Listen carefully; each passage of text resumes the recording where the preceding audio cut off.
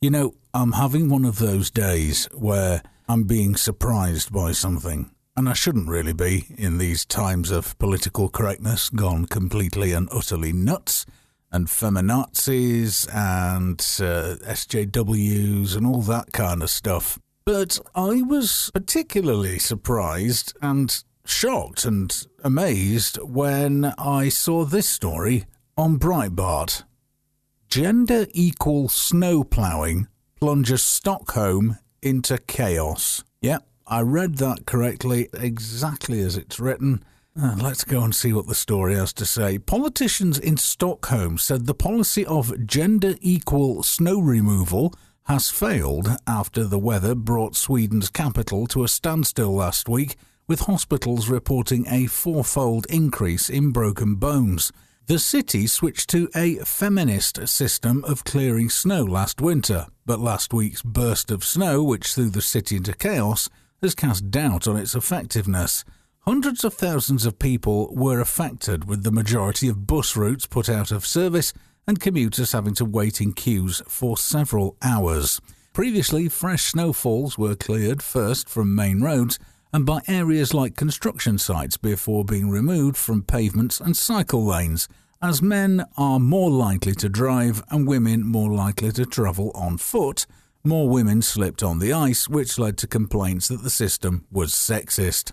Vice Mayor of Stockholm, the Green Party's Daniel Heldin, admitted that equality snow removal had failed the city and apologised to residents who had injured themselves as a result.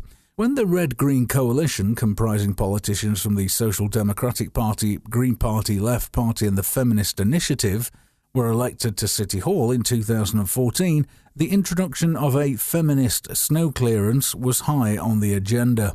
But police last week said the system was so bad, with ambulances unable to make their way along Stockholm's roads, it posed a danger to society. Officer Fredrik Stahl branded the conditions for drivers in the city as deplorable.